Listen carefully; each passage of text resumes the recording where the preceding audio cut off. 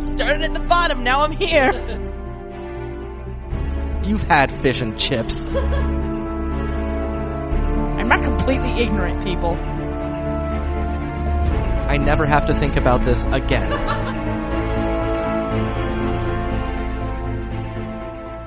Welcome to Up Yours Downstairs, the podcast that's rather a wow. I'm Kelly Anakin. And I'm Tom Schneider. We are properly married. The one that got away. There are a lot of good lines in this one for that. Mm-hmm. I was like, ooh, what's he going to choose? Yeah, I had options. All right, so this is The Crown, Series 1, Episode 9.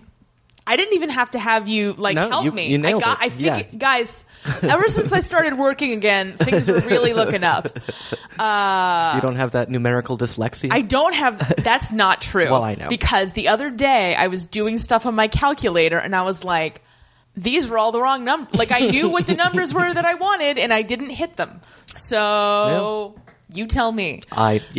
Anyway, this is my favorite episode. Okay. This is like my absolute favorite episode of this show. Yeah, that's totally fair. I'm not sure if I like it better than Pride and Joy, but I might.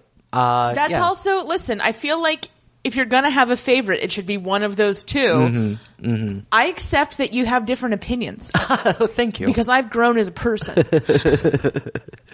You have.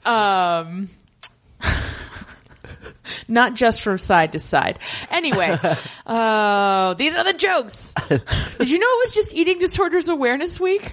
Apparently they're not doing a good job because I did not. They're really not. And also it's like, shouldn't we have more than a week? Like, considering how widespread this problem is and the fact that like card-carrying eating disorder having people don't know about it? Yeah, a week is really the worst. You should either have a day or a month. Yeah. Because if it's a day, everybody will focus on that. Yeah.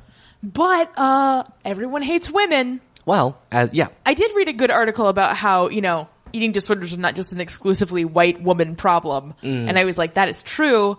In my various treatments, there's all people from all backgrounds and gender identities. Yeah. So, speaking of everybody hating women, we have reached our goal and we will be covering Pride and Prejudice. Yes, we have and we will. Thank you so much to was her name Marianne? I think it was. It was Marianne. I'm pretty sure. Yeah. So Marianne upped her pledge. We got there. Somebody else pledged $10. We're rolling in it. We're not actually rolling in it. Please keep donating.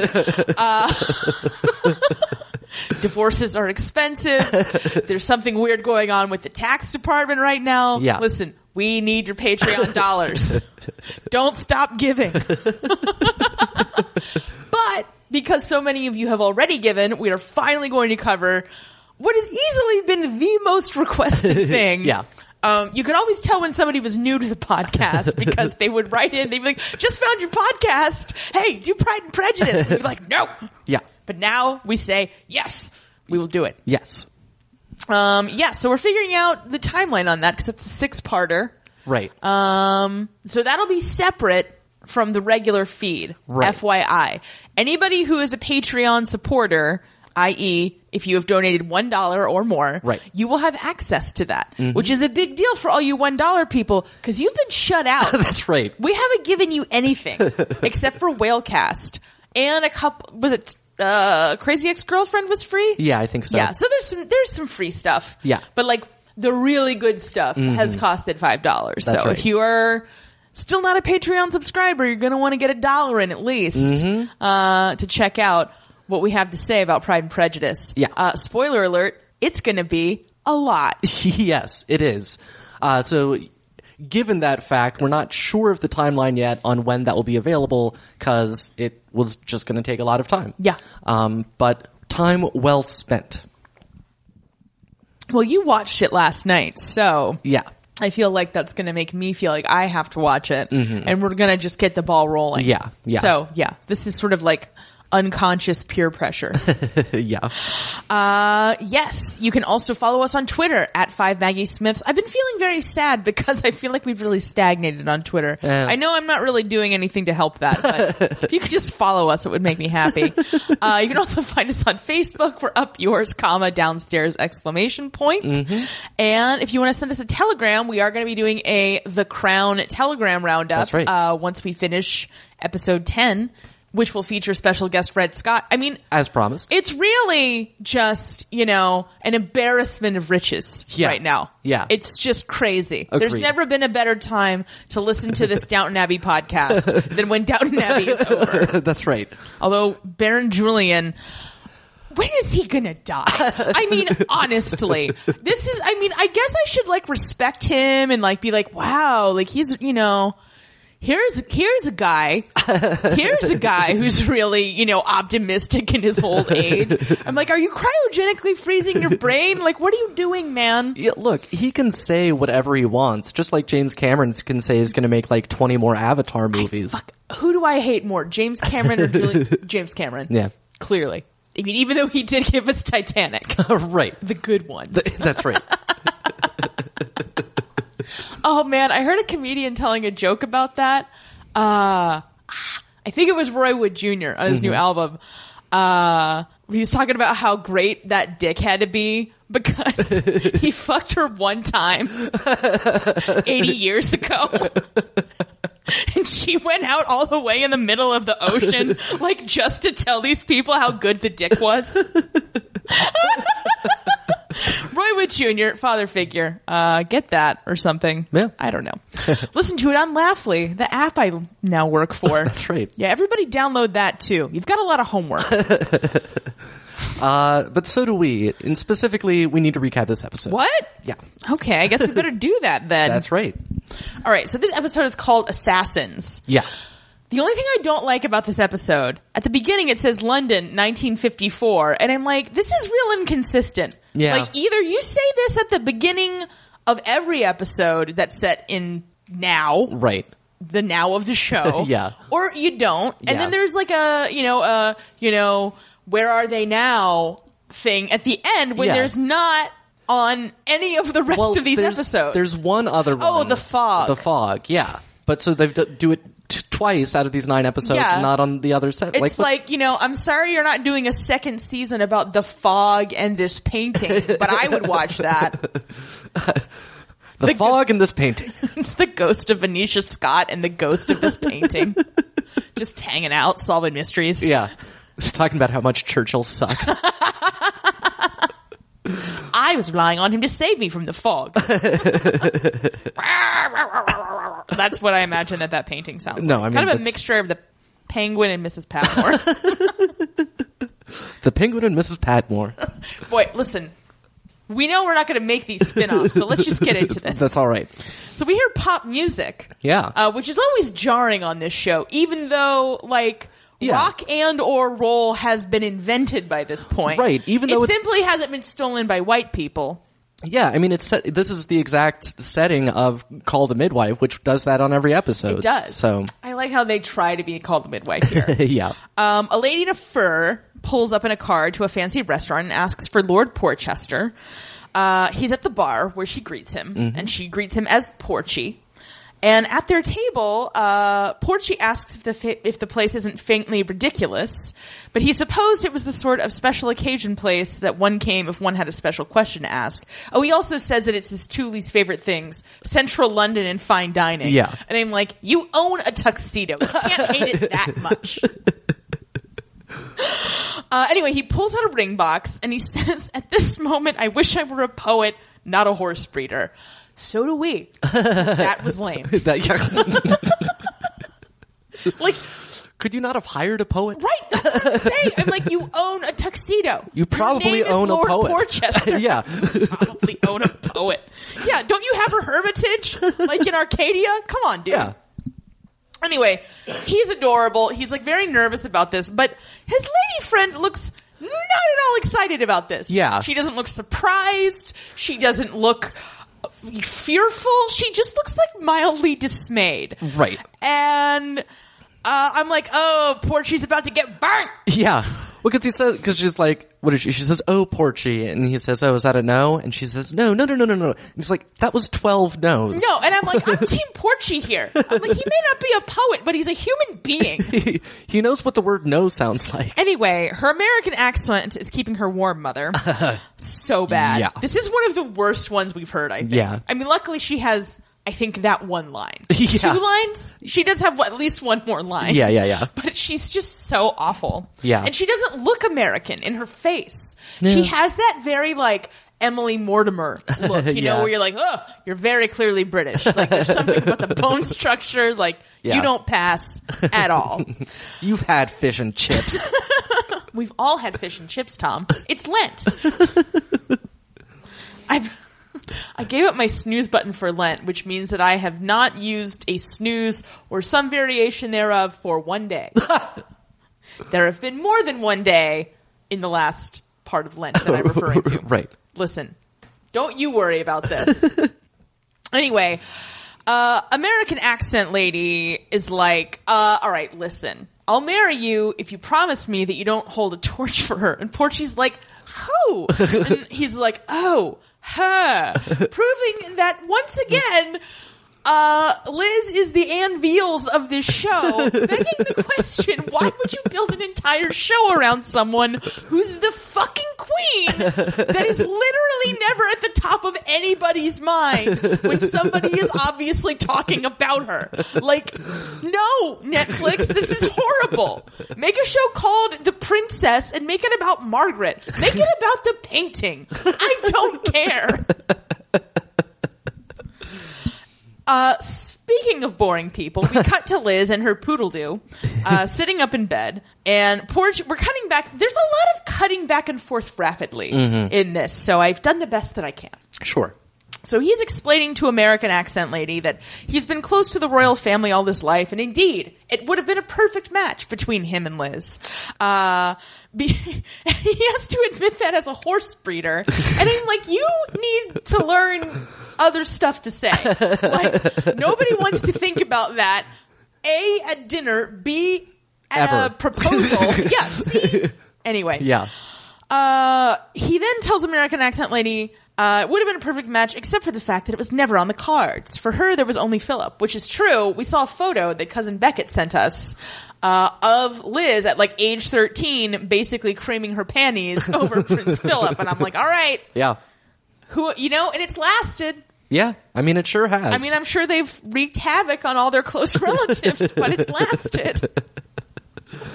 So we cut to Liz jumping out of bed and running to the window to see Philip being dumped out of his Great Escape friend's car, stinking drunk. Yeah. Like an embarrassingly stinking drunk. Yeah. As somebody who's been very classily stinking drunk many times. Well, it's like he's being super loud and it's like, hey, people can hear you. Yeah. It's whatever o'clock.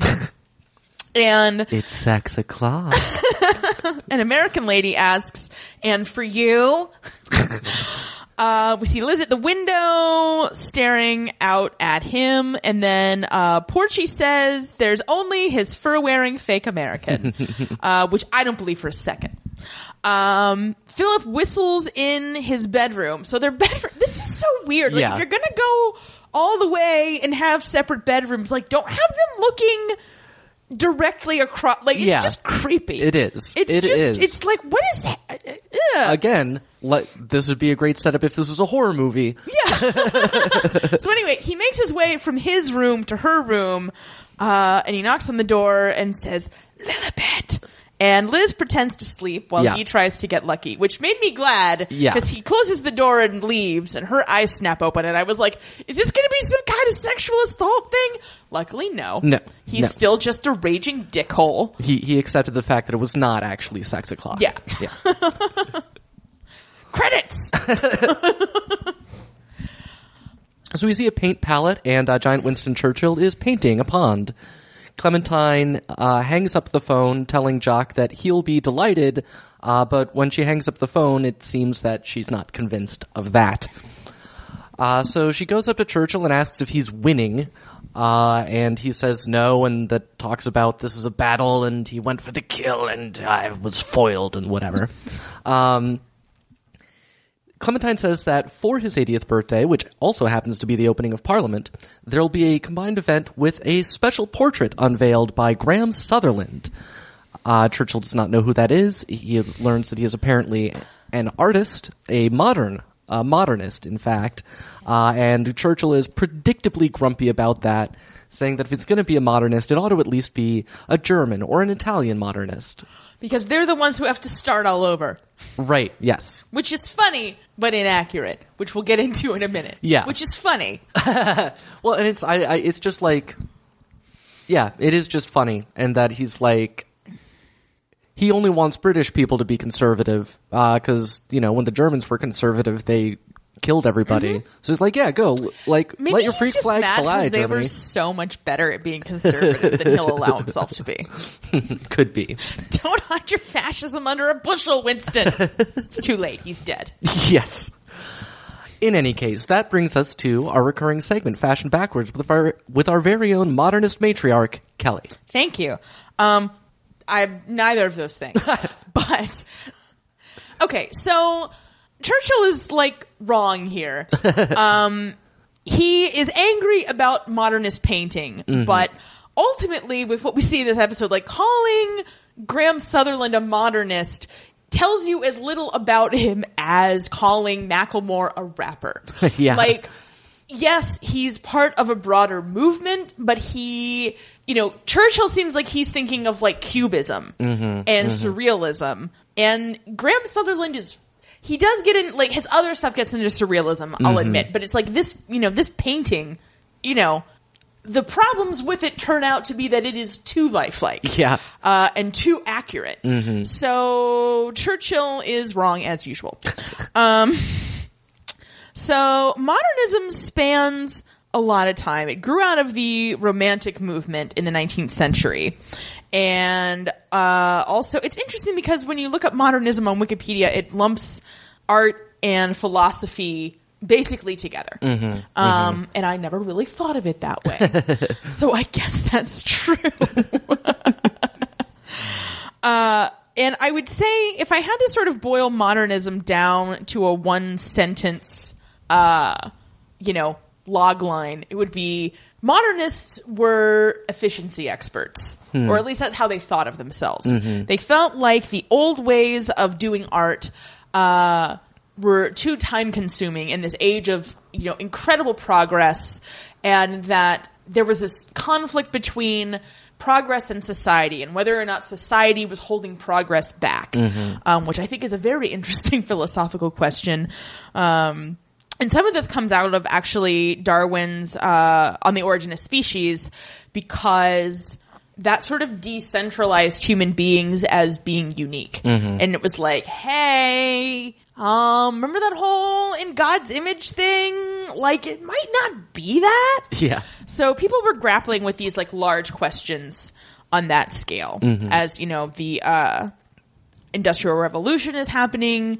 The monarchy, and particularly absolute monarchy, is slipping away in favor of more democratic forms of governance. And I would kind of argue that communism is more democratic than a monarchy. I mean, insofar as it's derived from the will of the people, in theory. Right. No, I know what you're saying. Anyway, Karl Marx also influenced all these things. So modernism really began in France. Blah, blah, blah. Statistical thermodynamics. We're not going to talk about that. How could I? Visual art critic Immanuel Kant was called the first real modernist by art critic Clement Greenberg.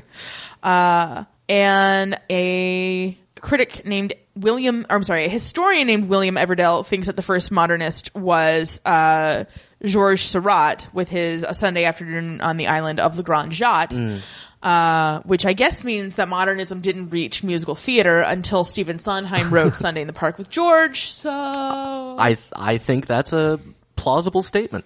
I don't know. I feel like this set for Bye Bye Birdie could be construed as being very modernist in my high school production. Well, it was probably influenced by the original Broadway production of Sundays at the Park with George. I'm sure your set designer was thinking that. If by set designer you mean the volunteer alumni and ne'er-do-wells who formed our stage crew, then yes. So Impressionism and Symbolism were sort of the two twin embryos of the modern movement. People were moving away from the literal, although they were also going into more like classical modernism at the same time. This is why I say it's ridiculous to like infer anything from anyone being called a modernist, because it also includes Matisse and Picasso, the works of Sigmund Freud, the works of Nietzsche. Like, there's all of this sort of, you know, there's nihilism, and then there's whatever the fuck you would call Freud. Weird. Yeah, that's what I'd sexualism. call him. A weird dude. And, you know, it also includes Dostoevsky and Walt Whitman and Henry James. So it's like all these people are considered. Well, these are like still we're in like the precursors, right? But like, no, they're getting there. Yeah, they're moving toward it. So modernism really exploded in the 20s and 30s. Which also explains why, like, this Graham Sutherland, like, after World War II, like, ain't shit. Because they probably killed all the good modernists during the war. No. T.S. Eliot. Oh, Ezra Pound was in there. My favorite Nazi. And then, also music apparently is a very good example of sort of what modernism was, where it's like, there are all these different techniques for writing music. However, it's still rooted in the basics of the past, which I think is sort of the dividing line between modernism and contemporary art, where like contemporary art can be completely divorced from the traditions of the past. The past. Right. I'm making air quotes with my fingers, everyone. But it's like, you know, it can be completely divorced from those things, except, you know, in the sense it's like, oh, we use things to make other stuff. Right. That's art in a nutshell, I think. Oh, you can put that debate to rest.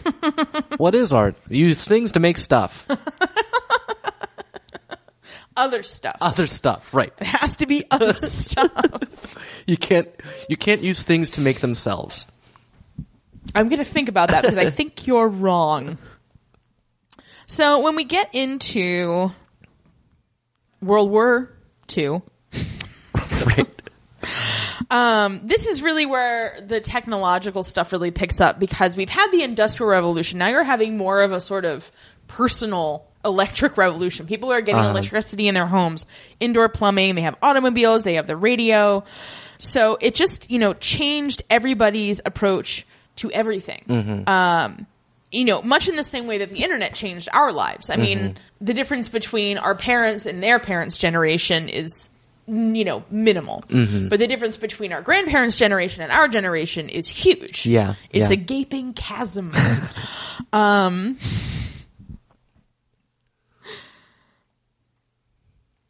So during the Great Depression, at least in America, you see a lot of social realism and American scene painting. So American scene painting obviously kind of coming from the Impressionists' focus on the out of doors. And social realism being based in the fact that life sucked, and we felt very strongly about, you know, depicting that accurately. Yeah.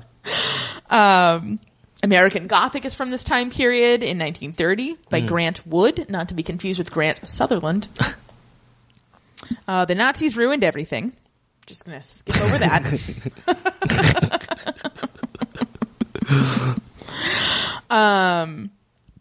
So Greenberg sees modernism ending in the 1930s, but except for the visual and performing arts. Okay. You know, they apparently were like, nope, we're good with modernism. We're going to stick with it. But I would also argue that in a lot of ways that had to do too with like, that's when you're looking at the advent of, you know, film really taking off and sound pictures. So they're going to kind of be at a lag, I think. Yeah. I can't support any of these wild claims that I am making.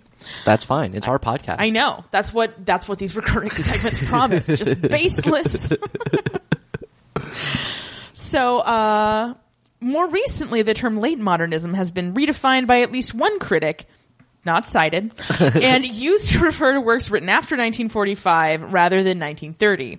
With this usage goes the idea that the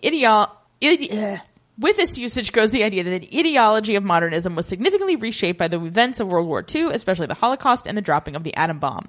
So everybody was real fucking depressed. Yeah. Because everybody had died and nobody knew why. Yeah. I mean, we know why. I mean, in the cosmic sense. Right. Everybody was like, why? Yeah, like, couldn't we have arranged things to not kill 30 million people? Yeah, no. Yeah. No. Apparently not. Yeah. But you also see in the 1940s, abstract expressionism starts happening. Matisse is in there. Peggy Guggenheim's fucking shit up. Jackson Pollock is fucking around in the 1950s. So you can see why, if these are sort of the darlings of modernism, that Churchill might be concerned. However, as a student of the art form, you'd really think that he'd, like, you know, be a little less of an asshole. Oh, wait, I'm sorry. I forgot who I was talking about here. Yeah. My bad. Oh, my goodness. Yeah. International figures from British art. I didn't even see this. Let's dive in. Okay. Henry Moore was Britain's leading sculptor. Oh, he was around until 1986. He lived almost 100 years. Yeah. And he got a whole bunch of commissions. Let's see. Francis Bacon, Lucian Freud, no relation, I assume. Frank Auerbach, who's still alive. Leon Kossoff, also still alive. And Michael Andrews, not still alive. I'd heard of Lucian Freud and Francis Bacon. Francis Bacon, the painter, or Francis Bacon, the author of Shakespeare's works? Right. Francis Bacon, the painter, who, you know, like, he sticks in my mind because I was like, wait. And, there's a whole different... Yeah. Okay, yeah. Anyway, so modernism encompasses a whole bunch of things that honestly don't make a whole lot of sense to me. I'm gonna be real honest with you guys. I'm like, it seems like this isn't... Like, it's so broad as to suggest that calling any of these things modern is pointless. I think it's just sort of... Because I think you could say the same thing about, say, the Romantic era. And I think it's sort of this thing where it's like... There is some defining things to the, you know, artistic output of that era, and everybody at the time was, like, in the same zeitgeist. So basically, romantic just meant, like, cool right now. And so in the different art, you know, in the different media and genres and whatever, what was cool might be different. But they were all agreed, like, we're all romantic, so whatever we're doing, that's what romanticness is. Yeah. So these people were modern. Right. Whatever the fuck that means. And that has been Fashion Backwards, a woefully incompetent walk through the history of modernist art. Yeah, we'll get to my segment. I'm going to turn the TV off because it's driving me crazy. Okay.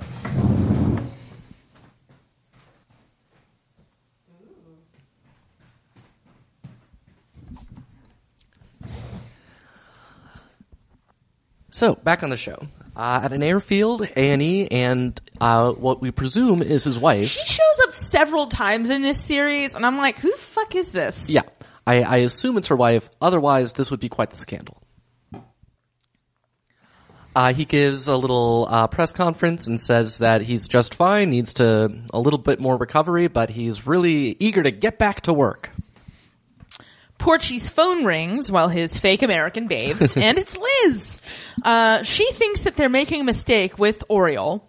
And she is like straight wigging out about this horse. Like she cannot, I'm like, you have a I was gonna say like you have a country to run, but like she really doesn't. If we've learned nothing else from this show, is that she has nothing to focus on or do. Yeah. So she thinks that they should start fast at the beginning and lead instead of doing whatever the hell else you do with a horse. And then, well, sometimes you can conserve your energy so that you can make a big push at the end. I have no idea what that's like.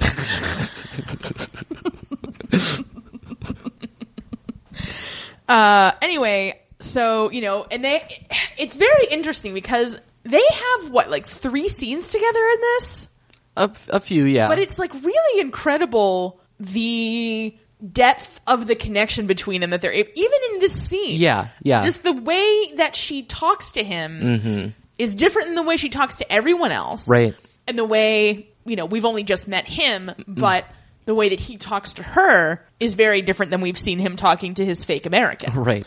And so, they spar back and forth a little bit about how, she's sometimes right. And, he even said that she has good instincts. Yeah.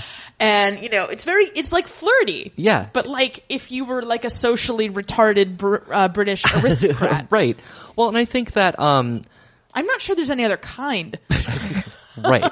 Well, and just the way that like he changes his tone of voice when his fake American walks in and like, and just like, well, he said this thing too when, he said something about regrets. Yeah, and he was like, oh, and a great many other, and it seems like that's about Liz, because Liz is like, what you talking about? Right. And then his American comes in, he's like, oh, bye. Yeah. Yeah. Gotta go back to pretending not to regret my choices. Yeah. Although I just didn't quite follow what he was necessarily trying to say or meant by that, but. I think Liz is oblivious. She's oblivious. And, I suspect throughout their relationship, he's dropped these hints of like, oh, hey, I like you. Yeah. And like, she's just like, ew. Who? Huh? Also, just a note, when I said socially retarded, I wasn't being off color. No, I meant slowed. I heard you say it, and I was like, no, that checks out. All right. Yeah. I'm just clarifying in case anybody's about to send an angry email. Sure. A car pulls up to the Churchill estate, and a guy gets out. It is Mr. Sutherland, who... Right?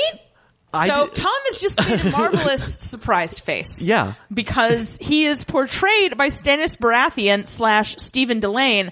I didn't realize it until I'd finished this episode, and I think I saw it in the credits. I was like, what?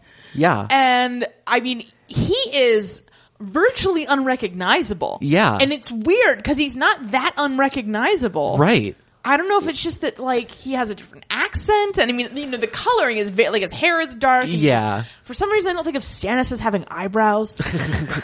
Yeah, I mean, it's just he's just so much, softer in this character than Stannis, so. I mean, it's hard to imagine a character more cuddly. Right. Well, and this character's not even particularly... Yeah, but I almost mean more just in his clothes and his hair Yeah. and his things like that, and like the actual tone of his voice. Yeah. That all checks out. Yeah, but wow. And he's great.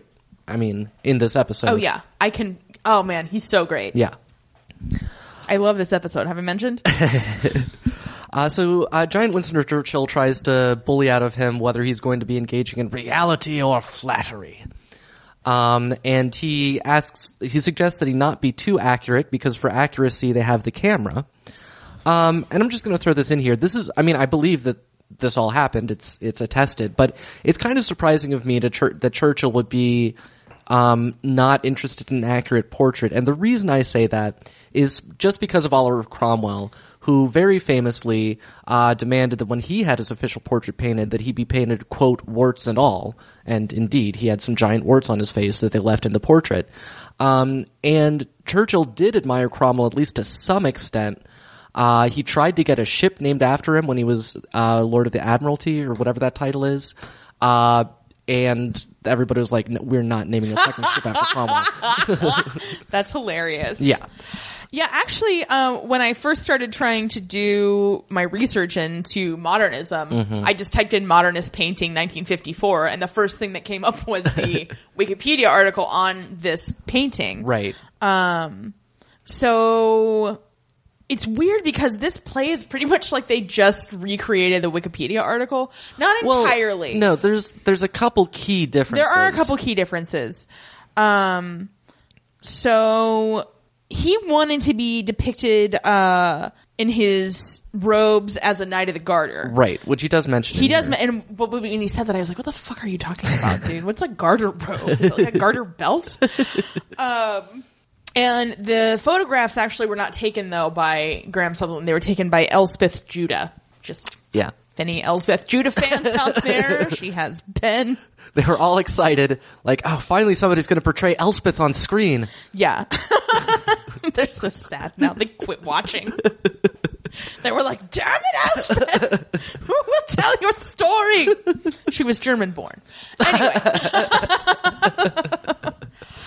So I don't know that. I mean, but I don't know that, his admiration for Cromwell would have extended to that. Mm-hmm. I mean, Yeah, I mean, well, and especially he got even more conservative at this point in his life. It was part of why they were trying to kick him out, because he was being just obnoxiously conservative. Yeah, well, and I mean, we get to that in just a couple of scenes, basically. And I mean, it is, let's discuss this later, because I feel like if we discuss it, like we're not letting the story unfold. Yeah. And like there's so, Yeah. I mean, Okay. I'm going to be totally honest. I wrote it in here somewhere, but like the scenes between Sutherland and Churchill are so good that I basically just like transcribed the dialogue. It's like a 3-act play. It's the strongest part of the episode, and it's just like amazing. Yeah. No, this would absolutely, you could adapt just the scenes between the two of them into a stage play. Absolutely. So Churchill decides to bring up that he paints. This makes me so mad. This is like the time that me and a bunch of my coworkers met Dane Cook, and the kid who was like A, the worst comedian, and B, just like the worst person, was like making fun of him like the whole time leading up to us meeting him. And then when we met him, he goes, we're all comedians too. And me and the other guy were like, why would you say that to him? Yeah. We're comedians in the sense that a baby could fight Muhammad Ali. Right. Like, regardless of what you think about Dane Cook. Yeah. It's just like, nobody's comfortable in that situation. Mm-hmm. Yeah. Although, I will say, Churchill seems to be a more accomplished painter than any of us were comedians at that point. He's had a book published of his dumb paintings. Must be nice to be the fucking prime minister. Must be nice to be George W. Bush. If George W. Bush was a woman, I guarantee you everybody would be shitting on his paintings instead of being like, hey, he's not so bad. I don't. Do people say that? I think they're terrible. A lot of people think that his paintings are fine. Wow. That's weird. Yeah. That was a friend of mine. I mean, are they better than I could do? Probably. Mm-hmm. But I don't care. Yeah. A friend of mine, a childhood friend of mine, maybe high school, she painted this painting, and the mom just flipped out over how great it was, and she's like, I can't believe it's so real, and we're gonna put it up. And it was like, if I hadn't had the build up to that, I would have been like, oh, that's a fine painting, but it was not that good. So the lesson is, give up on your dreams. That's especially George W. Bush. I think that's really been the underlying message of this whole podcast, right? I mean, I don't know why anybody else does podcasts unless they've previously given up on their dreams. So after the awkward moment of Churchill bringing up his painting, Clementine's like, so, tell me about your process, Mr. Sutherland. And he says that he will take photos and do some charcoal studies focusing on the head and hands, and then the actual painting will be in his studio. Yeah, he's a man of few words, which is this character feels so huge and so layered and so real that it's insane how little dialogue he has. Yeah. It's just sort of the way that Churchill plays off of him, like the light plays off of the pond. Yes. The New York Times would eat that play up. Or maybe the London Times. Yeah, I mean, they're British. Yeah. Americans don't give as much of a shit about Winston Churchill. Yeah. We're like, he's the guy that pushed FDR's wheelchair, right?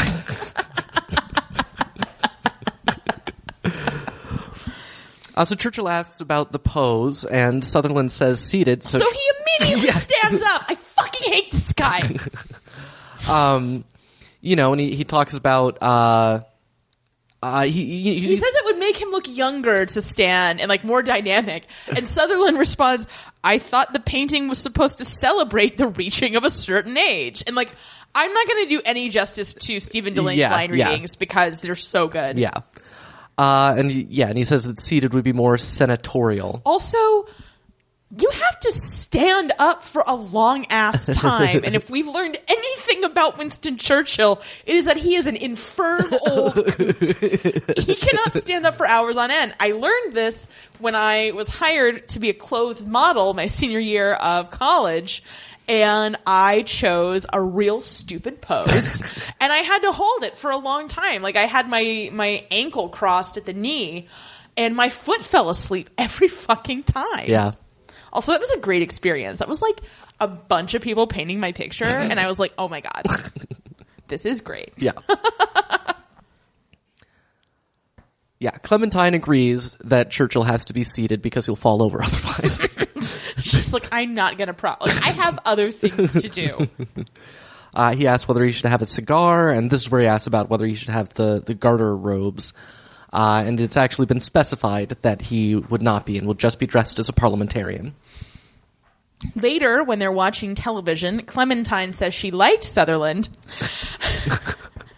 And Churchill says, you were smitten, blushing like a little girl. And she says that he is rather a wow. She calls him saturnine and says he's a bit of a Heathcliff. This is like the cutest scene. Yeah. This makes me briefly like not hate Winston Churchill. Mm-hmm. Anytime he has like a cute moment with Clementine, I'm like, ah, he's not a monster. I don't know why she's put up with him for so long. Like, I don't know. Yeah. Anyway, Clementine says that he doesn't strike her as an assassin, which is Right. the title of the episode. And that he's clearly a fan of Churchill's, and Churchill says, he's a socialist, and You can smell the socialist. Yeah. And Clementine says even socialists admit that you saved the country, and he says through gritted teeth. And I'm like, dude, could you just take a fucking compliment? Actually, as the entire episode will demonstrate, he cannot. No, he absolutely can't. So the horses really take off on the street, and Churchill's like, "Arr!" Cut to the racetrack. And Oriel, Horsies! Yes. And Oriel has won. So Liz and Portray and Margaret are all celebrating. And Liz is saying things like, oh, isn't he clever? Yeah. He's so clever. And Margaret's like, yeah, doy. Like, that's why we pay him. Yeah. Philip scowls. His great escape friend is there. And also seems miffed that his wife, like, they're mad. Yeah. Fuck you guys. Yeah. I hate you. Yeah. As do I. And we will continue hating. So we see Oriel whinnying as it's brought back to the stable, and Liz is just delighted. And she just lights up around horses. Yeah. So I think she needed horse therapy to be a better queen. I don't know how that works, but it worked for what's her name that got kidnapped. JC Dugard. Yeah. She and her kids did horse therapy after that. And I mean, Liz has clearly been around horses. Right. I think she's self, therapizing. Yeah. Self horse therapy thing. Well, I do. I know you do. And I'm sad that no one could see the face that I just made. So they reminisce about Oriel's birth, and how Porchy called, King Lane Price about it. Yeah, because it was like, oh God, I hate how people talk about horses being, he's like, from this one, from, flagiola and, out of, kale salad. But it just, I'm like, I don't want to think about the birth canal when you tell me where an animal came from. Right. That's how they talk about dogs also. Yeah. I understand, although I think, we'll get to later, I think it sort of becomes because using the exact same word every time, even if it is kind of, whatever an origin, it becomes just a technical term and you stop thinking about it. I know. Yeah. Yeah, but I don't do horse therapy. I don't run around. Well, maybe you should. Shut up! You think horses can help with my eating disorder? I watched this horse eating a bag of oats and it all made sense. I gave him a carrot and then I had a carrot. My apologies to anybody who's found that actually helpful. Stay strong. So then their next discussion is that Oriel has been invited to a race in America, but Porchy thinks it may be time to retire him and put him out to stud. Liz is surprised that he would turn down the chance to go to America, and he's like, why? And she's like, well, that's where your fiancé is from. Your girlfriend. Right. Which sounds weird for them to... I don't know why, but I'm like, I don't want to... Saying girlfriend feels so juvenile. Yeah. Right, because this is where he informs her that they are now engaged. Liz hopes that she has money so that he can keep the stable going. Yeah, he looks like a real fucking pauper, Liz. And she's a Portsmouth, which Liz immediately understands what that means financially. Oh, so no money. And I'm like, this is gross. Yeah. Like, are you not going to say congratulations at all? But she is horse mad, and of course she would have to be with somebody who can only refer to himself as a horse breeder. Porchy thinks that Liz would approve, so Liz asks to meet her, and he says yes, as long as you promise not to scare her. And she's like, what? And he's like, you're the queen. And she's like, God, I keep forgetting. No, because what she really says is like, not all the time. And he's like, yes, all the time. I'm like, I think this may be the root cause of your problems, Liz. So Margaret rides out in the countryside. This is a beautiful and yet pointless shot. Like, yeah. I didn't need to know where she was for the next scene to occur. They just get itchy if they haven't had a Margaret horse riding shot. So Porchy pulls away in a truck as Margaret trots in, and as he leaves, she says to Liz, "The one you let get away." And Liz looks genuinely confused in a way that I'm like, really? Yeah. Because, like, this whole thing has apparently been going on for, like, just everybody's like, will they, won't they? Mm-hmm. Like, even if she doesn't have a horse in that race, yeah, you know, the gossip would have surely reached her by this late stage in her life. You would think, but I just think that she's like, at 13, she was like, okay, I'm going to marry Philip. I never have to think about this again. You know, she reminds me of your mom in that way. Yeah. So, Margaret says that Porchy's always carried a torch for her. And she, like, pulls off her gloves and lights a cigarette in a way that makes her look, like, really cool on a horse. Don't smoke and drive, kids. Don't smoke and horseback ride? Yeah. Don't smoke. Yeah, first that's of the all. main thing. Yeah. Anyway, she looks really cool. But Margaret says that he told her once when he was in his cups. And Liz is like, well, you can't believe anything a drunk person says. I think that's part of her Philip, like, defense mechanism, which is like, oh, that's not really him. Yeah. But, you know, Margaret says, yeah, that's when people are the most truthful. And then she's like, bye, Margaret out. And you never see her again in this whole episode. Oh, wait, she doesn't leave yet because, oh, fuck, I left out the most important part. She just points out that, you know, because Liz is like, oh, we share interests. And Margaret's like, horses aren't an interest for you. They're a passion which your husband doesn't share. And Liz is like, yeah, well, he has other passions. And Margaret is like, so I've heard. Then it's Margaret out. Yeah. Boom. Yeah. And Liz is just like, I was hoping nobody'd noticed.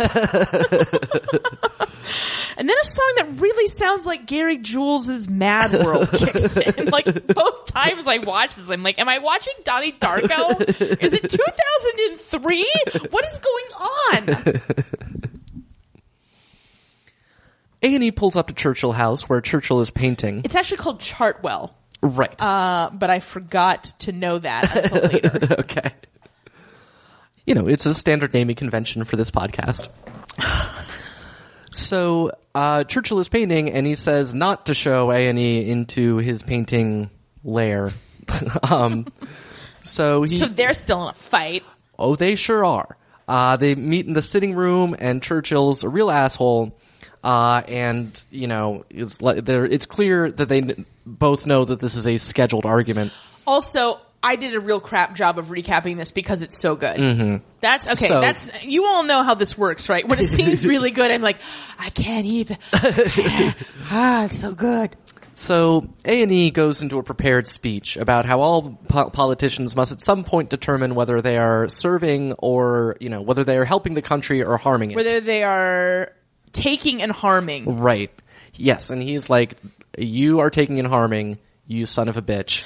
Oh my God. And I'm here to tell you for the last time that that's what you're doing. And I am telling you, I'm not going. Except like rewritten so that it makes more. Because like that's what Churchill would say. That you are going. Yeah, but anyway. Yeah. It's so great though because like Churchill's like, fuck you. And like Jeremy Northam loses Yeah. the entirety of the UK's shit. Yeah, so because Churchill says that he will leave at the proper time, and A&E says the proper time was when you fucking lost the last election. And he's like, Churchill says, and I avenged that by winning the next. And that's when he completely snaps. He says, no, I want us that, Winston! Yeah. And I'm like, ah! And I had the same thought that Churchill had, which is like, dude, didn't you just have surgery? Yeah. Well, and that's what Churchill says, like, real, like, bitchily, is like, oh, you shouldn't get all worked up over that. And he's like, says the man who 2 months ago was essentially dead. Remember when he was dead? Yeah. Good time. Yeah. And he gets up in his face and he says, I have something that you will never see again, a clean bill of health. Which is a real harsh thing to say. And then Churchill throws it on the ground. Yeah. He's not done yet. He says, so did Stalin, and he died, like, begging on the floor. Yeah, or like, something. It's like, hey guys. Yeah. We're all watching you. I know they don't know that, but. Right. I'm like, Dad and Dad are fighting.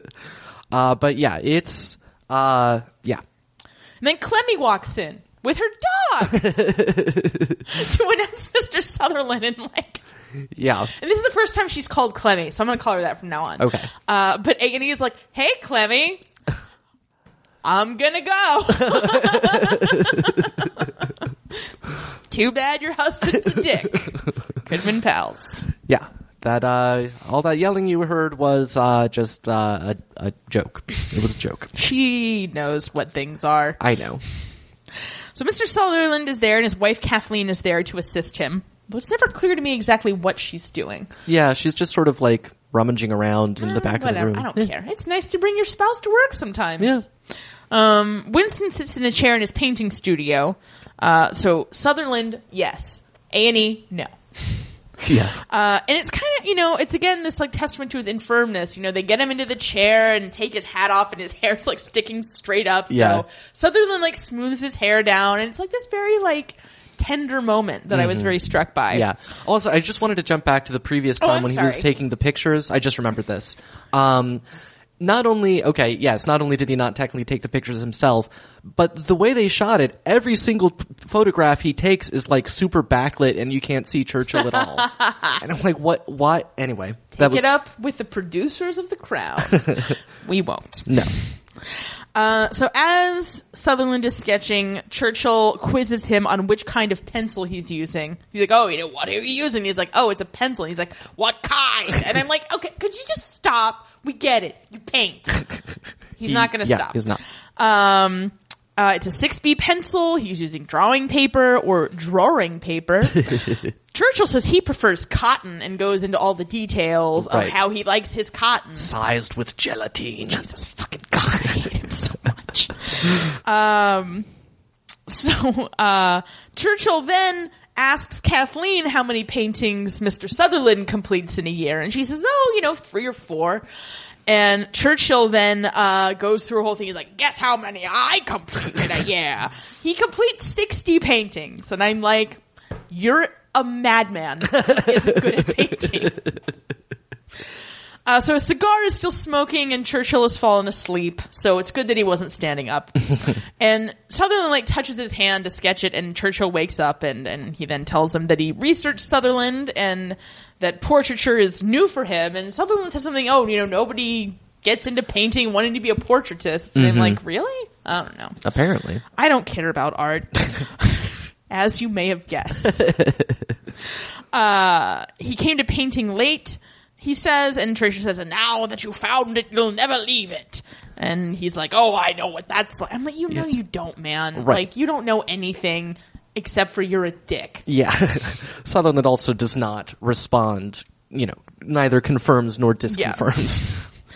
Yeah. So he's showing Kathleen his sketches, and Mrs. Sutherland says it has truth. Churchill says that he wants to take a peek, but Sutherland says no. Churchill says that he could give him advice if his arms are too short or his neck is too fat. And like, what the fuck are you talking about? He says this master portraitist he made his arms 6 inches long for some reason. It's a modernist touch. And Sutherland says this great line, I find in general people have very little understanding of who they are. And I'm like, that's so true. And Winston's like, no. Just concentrate on the good and all will be well. And I'm like, oof. Yeah. And again, I literally wrote, these scenes are so good, I'm going to do a shit job recapping. Yeah. And I have. And I continue to do so. Promise kept. So we see Liz playing solitaire as the phone rings, and it's Porchy who's like, oh, that was a palaver, trying to get hold of her, because Boy, of course... I'm so bummed we didn't have another montage. Yeah. We didn't get to see the old guy I wish that the slowly music walk of that was across. like, you know, like The Simpsons or something. Right. I hope you all found that as funny as we did, because I regret nothing.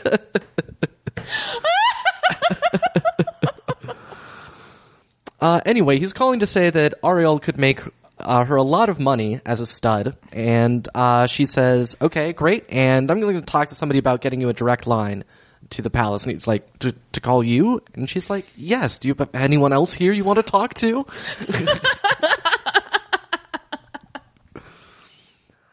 So yeah, Liz looks super pleased. Liz is in her room trying to explain studding to Philip. And he keeps calling it a shag and a horse hump. Yeah. And she tells him, a cover. It's called a cover. Yeah. And she tells him that she could make £16,000 in a year, which is probably a lot of money adjusted for inflation. Who can say? And so then Philip starts shit-talking Porchy's father, right, who's apparently also called Porchy. Yeah, which, come on, guys. They will never stop. Until all the white people in England are dead. They will never stop this crap. So apparently Porchy's dad had so many affairs that there's an entire generation of British aristocrats with somebody related to him. Yeah. He's saying, oh, you know, all high foreheads everywhere. Because when they were on the phone, Porchy was saying that he has numerical dyslexia, which is genetic, along with his high forehead. Right. So Liz, you know, mumbles into the mirror, numerical dyslexia. And Philip says, what? Like, in a tone that is totally unwarranted. And then she's like, never mind. And I'm like, why are you such a bad person, Philip? Yeah, I know. And, like, he's such a jerk. And I also wanted to say that I had missed the first time through, but did you catch the title of Porchy Sr.? I heard a can of something? Earl of Carnarvon, or whatever, which is and you know, their home is Highclere Castle. Oh, shit! Yeah. Well, bust my buttons. All is forgiven, Porchy 1 and Porchy 2.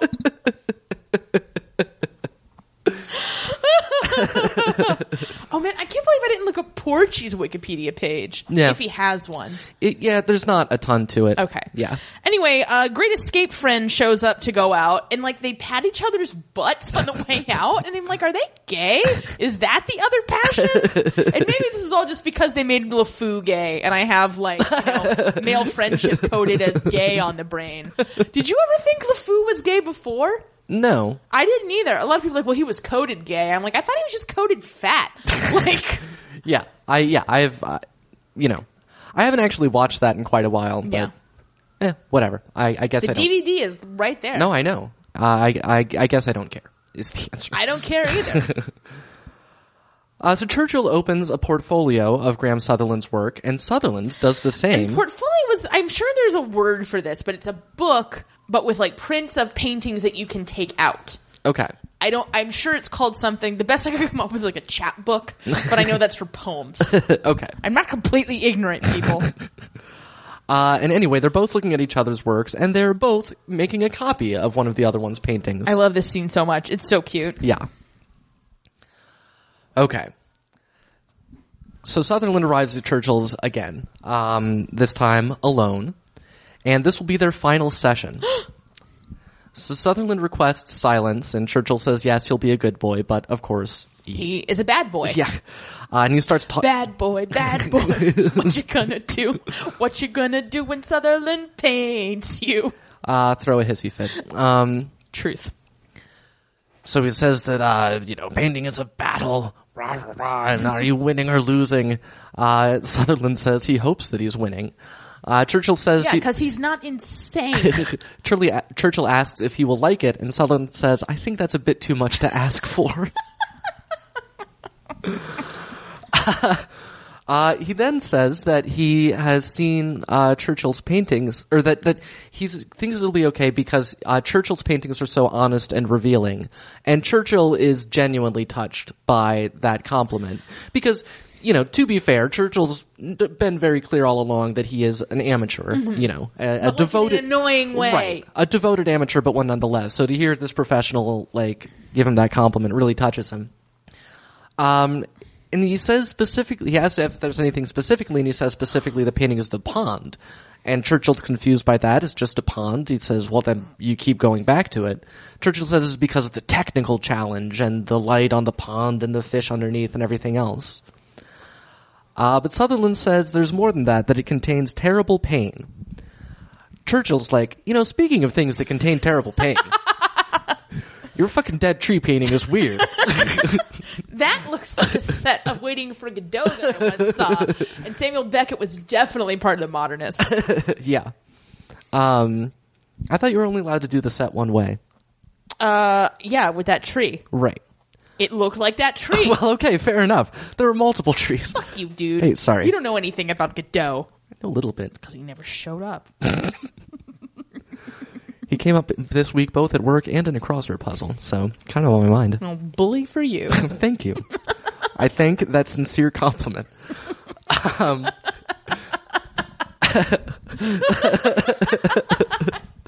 So, Churchill says that it's fucked up. He found something malevolent in that painting, and Sutherland says that that's perceptive. He was in a dark place at the time because his son had passed away at 2 months old. Churchill, expresses his sympathy and then reveals that he and Clemmy lost their daughter Marigold when she was 2 years, 9 months. He says, regretfully but perhaps mercifully, he was not home at the time, and he talks about how Clemmy roared like a wounded animal. They bought Chartwell a year later, and that was when he put in the pond, and... This scene makes John Lithgow's entire stupid performance worth it. Yeah. Just that chunk of there's actual in this he's not being this caricature of Winston Churchill that he feels like he has to be. Right. He is responding as an actor to a human being that he's portraying, and I cried. I cannot remember if I cried the first time that I saw this scene, but last night I was weeping. Yeah. I was so sad. Yeah. And it is just devastatingly good. Yeah. Yeah. That scene is, I don't know. I mean, that scene is probably the best scene of the series. Yeah, of the series. Which is troubling since the Queen isn't in it. Not even the crown as a prop is in it. Right. It's just these dudes. Yeah. Who are not Elizabeth II. But just the shock. Yeah. Because he just hasn't thought about anything in that regard. Right. And there it is. Yeah. It's so good. Also, I would bet all of our Patreon earnings that Julian Fellows chose the name Marigold for Edith's daughter because motherfucking Winston Churchill had a daughter named Marigold who died. Yeah. Anyway. I don't know why that makes me so angry. So Sutherland is packing up to go, and the two men say goodbye to each other, and Churchill says that he looks forward to seeing it and some weird opera. The music cues, this is my favorite episode, but the music cues are all over the fucking place. This one in particular. I was just and unfortunately... It was cut to a black mass. What? This is not as helpful as the first two seasons of Peaky the first two seasons of Peaky Blinders, where it tells you what's playing. Because I'm is there some sort of rhyme or reason behind this? Yeah. So we cut to Liz at her stables drinking tea, and Porchy pulls up and she checks her hair, but doesn't finish before he comes in, and I'm like, you really need you need Hitch. You need Will Smith as Hitch to be if you're trying to look cute for this dude, finish patting your hair down before he gets in. Wow. Just picturing that movie where it's like a few years back, this could have worked, where it's just like the young queen trying to woo her man, and like this sassy black dude comes in. Hitch. I don't quite understand. You say I need a wing woman. Full disclosure, I never saw the movie Hitch, right. So I don't know all of the techniques that he suggested that Kevin James employ. Nor shall I ever, so... I might. Well, I guess, who can say? Anyway, so, he's there to walk her through the possible mares that Oriole could cover. And horse names just seem fundamentally racist to me. Like, they seem real Aryan. Like they'd be in a Wagner opera that later people would be like, yeah, das ist Aryan. Okay, these are the names of the mares. Neocracy, which actually kind of sounds like it might be a Neil Stevenson book in addition to being racist. Turkish Blood, very racist. Yeah. Even if it's a Turkish horse, still racist. And Temple Bar, that sounds like Temple Grandin, so that's more ableist. Yes, I think that was probably named after Temple Grandin. I agree. In 1954. She loved horses. Yeah, time-traveling Temple Grandin? Yeah, it was. Tune in next week for the next installment in The Adventures of Time-Traveling Temple Grandin. Don't hug me!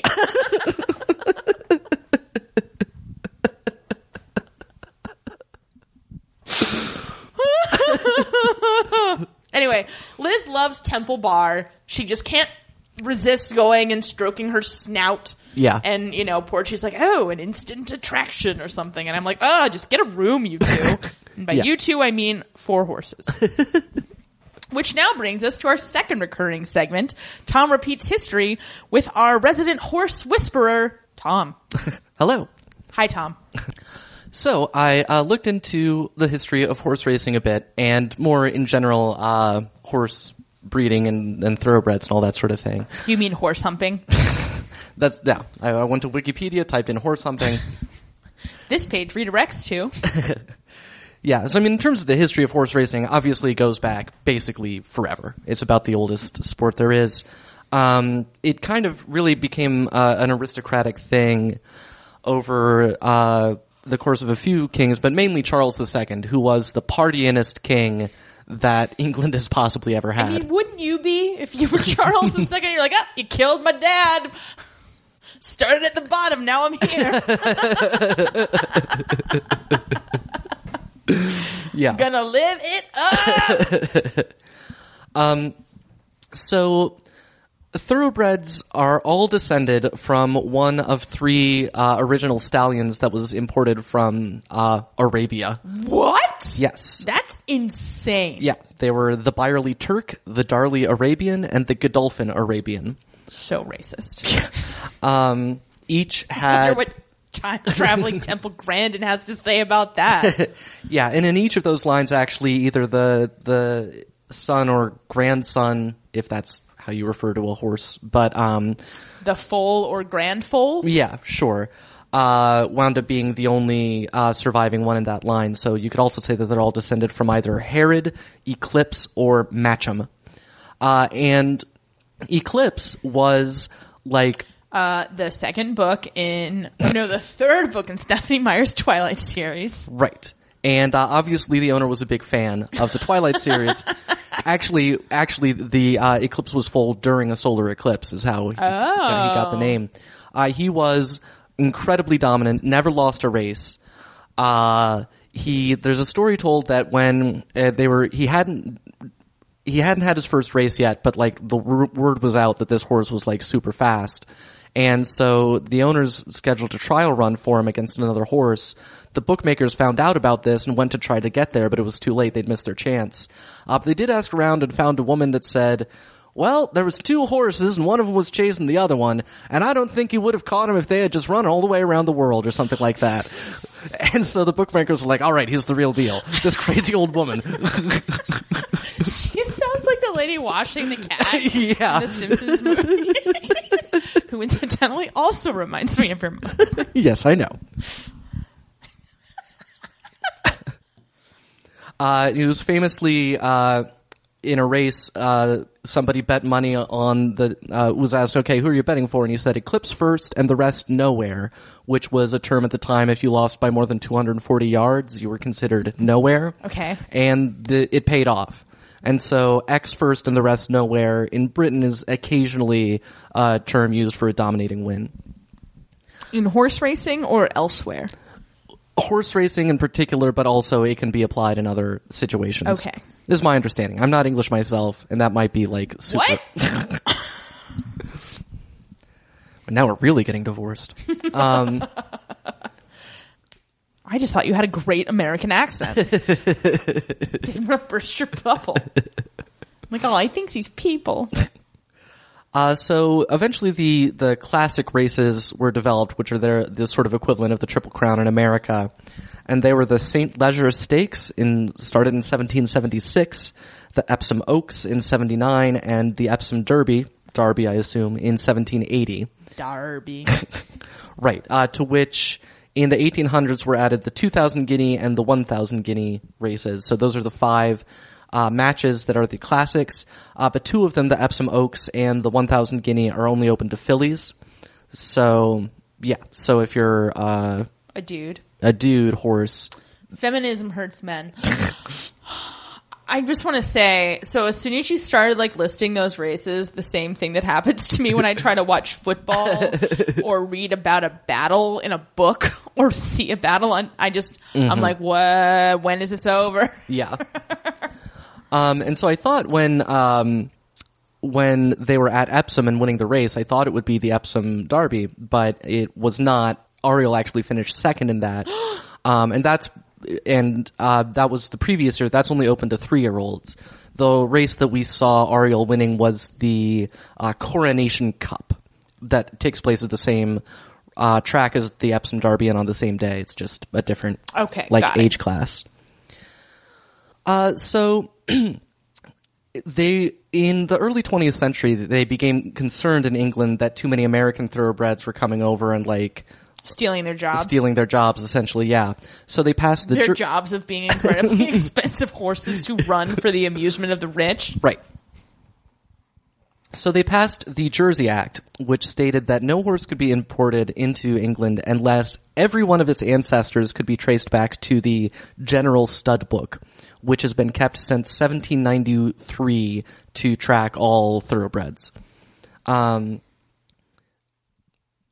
And so that meant most Americans couldn't because their stud book started 100 years later. So a lot of them had, if they could trace their ancestors back. Stud, get out of my race. In any case, my love for you is way out of place. It kind of backfired a bit, and in 1949 they relaxed it so that you only had to have all your ancestors in this general stud book going back 9 generations. So okay, yeah. Some fun facts about the breeding. Thoroughbred. You can only be a thoroughbred not only with all the other criteria, but you must have a live cover, which means no artificial insemination, no embryo transfer, no anything. It's got to be actual horse sex that produces a thoroughbred. It's the rules. This reminds me of when I once read a pig semination catalog. Were you there that day? Yes, I was. Yeah. Man, Freeze Cafe, R.I.P. And we see her in this episode say something like 40 a year, but they've improved. They didn't specify how they've done this, and I don't want to know, but studs can cover as many as 200 a year in modern times. Well, I mean, I imagine, transport has sped up. Oh, yeah, that's true. Could be. Given the fact that they're all descended from these same 3 stallions, and actually 95% of them can trace their male ancestor, like their Y chromosome, back to the Darley Arabian. And even among the foundation mares, there's a slightly larger number, but still it was something like 78% of horses come from one of 10 original mares. So they do have health problems. I was just going to ask, are they all rickety? Yes, they are. 1 in 10 has orthopedic problems. And in America, on average, 2 horses a day have a career-ending breakdown during a race. It seems cruel to horses. It does seem cruel to horses. Many people feel this way. Many people feel this way, which is why the television series Luck is no longer on the air. Oh, yeah. Yeah. They also have small hooves compared to other breeds of horses, which also doesn't help with that. So there's definitely some downsides to inbreeding. So it's boring and dangerous. Yes, boring and dangerous. But yeah, that's about all I had to say about it. That's about all I wanted to hear. That's so perfect. Thank you, Tom. You're welcome. So, good news, everyone. It's Winston Churchill's birthday, November 30th. I'm so mad he was born in November. Couldn't you have waited one day, Ma Churchill? And Clemmy wakes up her darling old pug by singing him happy birthday. I love her so much. She's so great. Yes. It is adorable. Yes, it is. Churchill, is getting up and he looks every bit his 80 years and then some. Yeah. I'm like, is he gonna die? Yeah. Right now? Spoiler alert, he does not die for 10 more years. No. He goes downstairs and his staff sing happy birthday around an enormous cake with a ridiculous number. It looks like more than 80 candles to me. Which seems like a fire hazard, but whatever. But he blows out one candle. He's like, what? And I'm like, is this a joke? I think he's just specifying that, he got one. I suppose so. Anyway, they all sing He's a Jolly Good Fellow, which is different in the UK than it is in the United States. Yeah. And I find that irritating. Stop it. I mean, and so say all of us. That's not as cool as that nobody can deny. That's drawing a line. It's like, no. Yeah. This guy, jolly good fellow. Yeah. We're not just saying it. We believe it. We're just saying if you don't think he's a jolly good fellow, you better be ready to catch these hands. You are wrong. As the Queen Mom watches Churchill on TV, and we see Michael Ledeen turning it on. It's such a random she's Yeah. not in the rest of this episode. It's just like, and then there's Mama.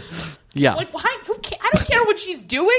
Is she painting anything? No. Is she studying a mare? No. Get her out of here. If it doesn't involve oil paint or horse sex, we're not interested. That should be the new tagline for this podcast. Just oil painting and horse sex. We might get more Twitter followers that way. Yeah, but not quality ones.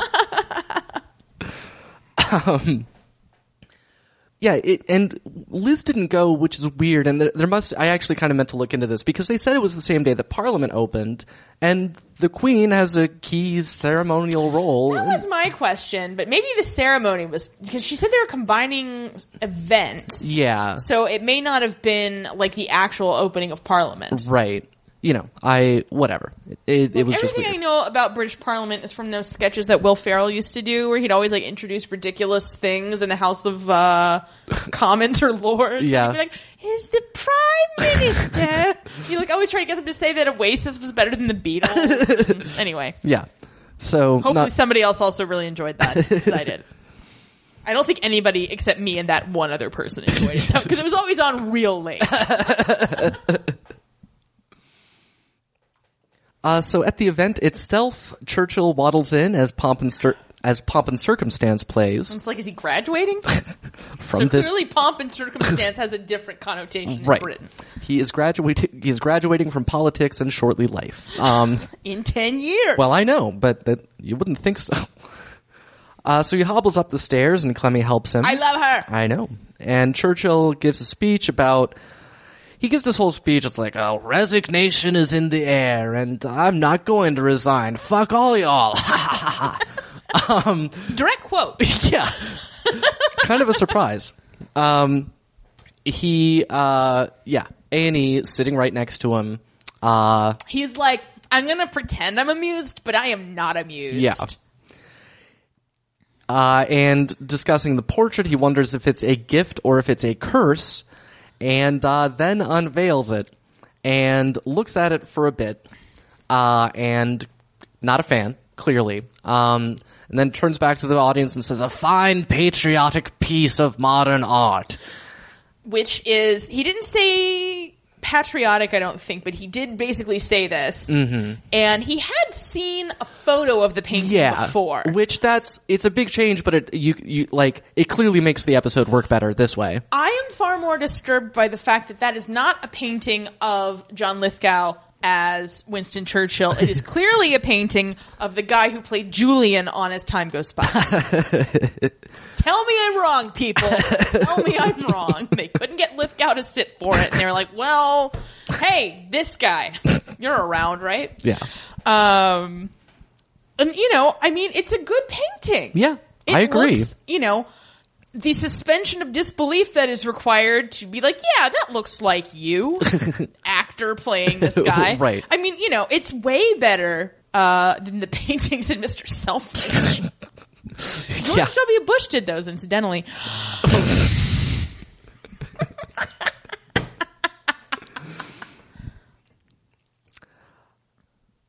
Oh. Are we still doing this? So we see Sutherland driving back to Chartwell, and Churchill in the sitting room asks why he's there. And Sutherland's like, yeah, I heard you rejected my painting. And Churchill says that it is not a painting, it is a humiliation. He says it looks like he's taking a poop. Which I don't think, it just looks like he's old, man. Anyway, so Sutherland's like, that was paid for by the joint Houses of Parliament, which, do you know how hard it is to get either one individually to do anything? And he says it's a sign of respect, this painting. But Churchill says that it's an attack on him from the individualistic left. Yeah. And, Sutherland says, look, I took this commission because I admire you, and I admire you even more now than I did before I started. He's like, art's not personal. Don't overreact to this. Sit with it for a little while. Yeah. And Winston Churchill says it's cruel. And this might be the best line reading in the whole series. Yeah. Because it's like he totally forgets who he's talking. He's not, he just doesn't understand why Churchill doesn't, he's just like, age is cruel. And I'm like, it really is. Yeah. And he's like, the rest of this is just me quote, I can't be blamed for what is. If you're in a fight with something, then it's not with me. It's with your own blindness. Yeah. And when he says that, Churchill looks as if he has been shot. And I am not using that as he literally looks like somebody shot him with a gun. Yeah.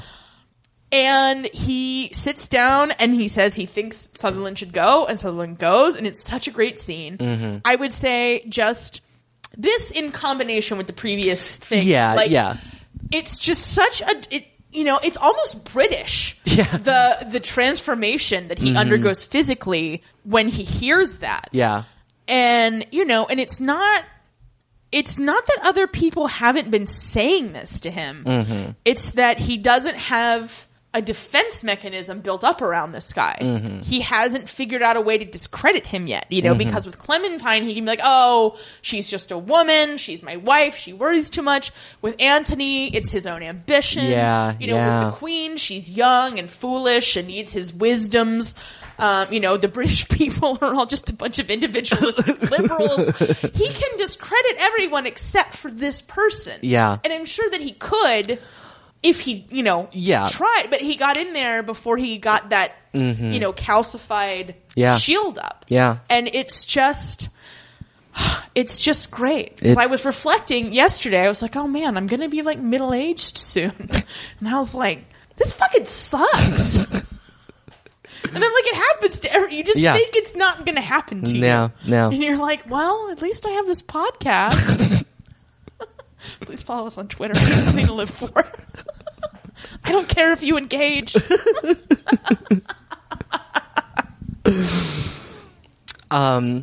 So Churchill says to Clemmy that he is that man in that painting and that he cannot go on.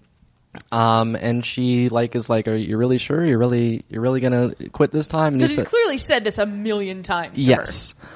And he says, yes, he's sure. I really will retire. And she says, then I'm glad. And she is so fucking unflappable. Yeah. Why can't I just be more like Clemmy? She's had years of practice to get this way. I guess that's true, but I'll never be that patient. It's not in my constitution. I'll always be more of a Churchill than a Clemmy. So Churchill arrives to tender his resignation to Liz. She says that there were a few times when she might have wished that he was retiring before, but she goes on to praise his service to Great Britain. This is also a great scene. Yes, it is. And I missed it on the rewatch because I was doing something, so I'm trying to remember what happened. Oh, yeah, because he basically says, like, oh, you know, Anthony might stop cursing me for 2 days until he gets the job, a job that no man wants and can ever succeed at before he starts cursing me again. And then Liz pops back with, it might be wise not to tell him that before he starts. And I'm like, that's your second joke of all time. That's right. Porgy likes my jokes. He's a horse breeder. Known for their sense of humor. Yeah, well, yeah, that's her second non-horse related joke. So, yes, this will be their last audience, and Liz is sad. But Churchill says that he has nothing more to teach her, and that is why it is time for him to leave. That's not why. It's because you're old and you took a poop in that painting. And the country doesn't like you anymore. But yeah, that's fine. Well, as Sutherland said, he finds that people rarely have an idea of who they really are. Whatever you got to say to get through this. So he kisses her forehead and heads out. And that seems unlikely because the real Churchill was only 5'6", and Liz was only 5'4", which is my height. Guys, I'm basically the queen. Yeah, I'm 5'6" as far as that goes. I guess he could have, but it just seems like when your height differential isn't that great, like kissing somebody on the forehead is just weird. Yeah. I mean, I found it kind of weird in any case, personally. They don't have that kind of, no, and this is where this performance stops being great. Because it's like, oh, Lithgow's back. Briefly, I was transported. I was like, I know that Churchill wasn't this height. Fucking John Lithgow's too tall. Makes me so angry. Even Philip Seymour Hoffman. I'm glad he's dead. I just feel bad for Toby Jones. I know. We've been over this. No. On this podcast. I know. Annie's car pulls up right behind Churchill's. I'm like, were you idling? Did they just or did they time it down to the minute so that you wouldn't interact? Yeah. But Churchill gets out of the car to go shake Annie's hand, so I guess that turned out all right. No, sure. So Liz, oh no, the Queen Mom wasn't this again. Oh, you're right. Yeah. Okay. So, but it still doesn't explain why they right. showed her drinking. Yeah. Except that she drinks all the time. Right. So Liz is thinking about renaming London Airport after Winston Churchill, but the Queen Mom says that something more personal would be for her and Philip to have dinner at 10 Downing Street. And so she says that, well, okay, I'll ask Philip, and the Queen Mom says, no, you'll tell Philip. It's like we have to raise her. So then they go into the stable, Liz and Philip, where the covering is taking place, and Philip can just fuck right off and go to hell. He is so, like, this is the one thing, besides you apparently, that this woman has that isn't micromanaged by a bunch of smelly old dudes. Yeah. And he is so rude and disrespect. I mean, I assume they want quiet, right? So that, you know, the horse doesn't have erectile dysfunction or whatever. Yeah. Oh my God. But he says, you know, they're like sniffing around and nosing around each other. And he says, rather like us, darling, when we were courting. And I'm like, that is so. Yeah. There is a context where saying something like that would be okay. Right. It is not here. Yeah. It is not right now. No. It is not to your wife, the Queen, in front of a bunch of strangers. One of whom is paying a bunch of money to fuck her horse. That's right. I'm not gonna. You understand what I mean. Yes. Yes. So yeah, the horses do it. It's so upsetting. Yeah. I really don't like watching animals have sex. Yeah. But, I don't think that they can consent. I mean, it was less upsetting than the horse sex featured on Silicon Valley. I'll say that. Oh, I forgot about that. I'll have to revisit. Yeah. So Liz says, well done, Porgy. It seems to have all been a good horse sex situation. And Philip makes some comment about the fact that Porgy got a direct line, which he found out when he tried to get one for his Great Escape friend and was denied. Correctly. Yeah. And he gets all mad. He's like, they said he couldn't have one because he's not a family member. And I'm like, and you're not the fucking queen. Right. Yeah. And You're the queen's ottoman. Yeah. No, because he says something about how they wouldn't let me, and she's like, yeah, I know. Like, you can't have that. Sorry. And, Also, your friend's a dick. You're a dick. You're a pair of dicks. Mm-hmm. So, she says Porgy is family. He's like part of the furniture. Philip says, well, as long as you don't sit on him anytime soon. So rude. Yeah. The worst thing. Just absurd. Yeah. Porgy asks if Liz is all right, and she says, like, no, but it's more, like she's still faking it. Mm-hmm. And, so she goes and angrily sits in the truck with Philip. And then we see Liz getting all gussied up for dinner, wearing her blue sash thing with all her medals and shit.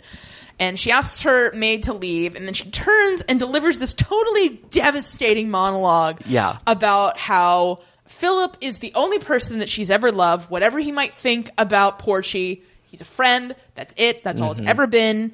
And she says that, yes, it probably would have been easier to be married to him. But she fell in love with him. Yeah. And then she says, and can you... I'm going to do the accent. And can you honestly look me in the eye and say the same? And he can't. Yeah. Because he's in love with Mike. I mean, he's fucked around.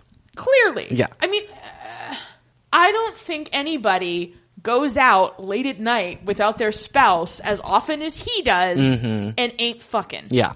Yeah. So yeah, it's just like... And that's the thing about this episode, well, as we're finishing it out here, but the Liz, like, the A plot with the painting hides this sort of, like, development in the B plot between Liz and Philip that all just kind of explodes here at the end. So, at Downing Street, Liz gives a nice little speech about Churchill. It's much nicer than the one that she just gave Philip. Yeah. And Churchill's really like, this worked. This is the compliment that Liz wanted it to be. And he, and him and Clemmy are sitting across the table, and it's all very sweet. Clemmy has a tiara. Yes. The only person, the only fly in the proverbial ointment. Yeah, is Philip, who is leaning forward with his elbows on the table like a jackass and unlike anybody else in the whole room. You know what? I don't care if he was only the Prince of fucking Greece and Denmark. You know not to sit like this at a state function, which this essentially is. Yeah. Yeah. You put on all your medals, dickbag. I hate him. Yes. As much as I love Clemmy, that's as much as I hate Philip. Yeah. And then Philip, he mouths something that is not subtitled to her. And then he's leaning back, and it begins cutting back and forth between them having a, unheard but violent argument in that truck. Violent in the sense of verb, like there's no hitting, but like it ends with him angrily getting out of the truck and storming off. Yeah, and because this is really clever, and I didn't feel like it was a cheat because like they had the, we saw them get in the truck, and I just assumed that nothing happened, but then you're like, fuck. Yeah. No, the choice to, like, mess with that chronology that little bit. So smart. Yeah, it really worked. It's part of why this is my favorite episode. Yeah. And we also intercut it with Churchill's portrait being burned at Chartwell. And Clemmy looks sad looking at it. This is weird because this is also inaccurate. Right. So... in reality, I think it was about a year or so before the painting was actually burned, and Clemmy actually had some servants take it out in pieces in the middle of the night and burn it at different locations, so as not to upset Winston. But I mean, I like this because it looks to me, she's doing it, and she doesn't want to do it, but she's doing it, and I just Harriet. And the way I read it when I watched it was that Churchill had told some servant to go burn it, and Clemmy didn't know about it and saw it. You know, that's how it read to me, but Yeah. I'm not sure. Look, I mean, my point is Harriet Yeah. Walters crushing this. Yes. There's at least 60 different interpretations just based on what plays across her face. Yeah. And I wish that she could get nominated for an Emmy for this, but she won't because of Princess Margaret. Yeah. But like, fucking Jesus. Yeah. Like, she's so good. She really If it is. were a mini-series and not, you know, a series, you know, she could get nominated as a featured actress for a mini-series, but I don't... Can you get nominated? Yes, you can as a Okay. featured actress. Anyway, well, I was gonna say, there's a million fucking Emmys, so. although she probably won't because they'd probably give it to the Queen Mum. But I think she's just, Oh yeah, I agree. she's like the Judi Dench of this show. yeah, It's great. I'm all about it. And that's the end of this episode. There's only one left. Yeah. And I mean, we know from reality that Liz and Philip don't split up. Right. But it's like, yeah. well, and we know they have 2 more kids. Yeah. After this. Yeah. So clearly they made up long enough for that. Yeah. But I mean, this is, you know, this is like a serious argument. Yeah. Yeah. And, you know, I mean, I hope that she gets a backbone and is like, hey, quit being a drunken lout all the time and cheating on, like, Yeah. And I know, you know, it's like, it just makes me so sad because I know like the point of these shows is like, oh, you know, people in power, they're just like us. But I'm like, nah, she should be like, I'm the queen. Yeah. You don't get to cheat on me. Yeah. But I mean, she wants to be like a regular ass wife. But that means that he's going to cheat on you because it's the 50s. Yeah. And that's how that works. Yeah. So anyway, Yeah. I really loved this. It was so great. I was totally engaged the whole time. I wasn't angry about, you know, what anybody was doing. I didn't think the monarchy was pointless briefly. So it was great. I liked it a lot. Yeah, as did I. Obviously, it was. Yeah, I mean, it's these. Already there have been a few episodes, but the consistent run of the last few episodes justified the season for me at this point. I mean, barring a complete collapse in episode 10. I was like in season 2. Anyway. Yeah. All right. Yeah. Well, that brings us to the end. We'll be back with episode 10 next week. And until next time, Up yours downstairs. Luncheon out.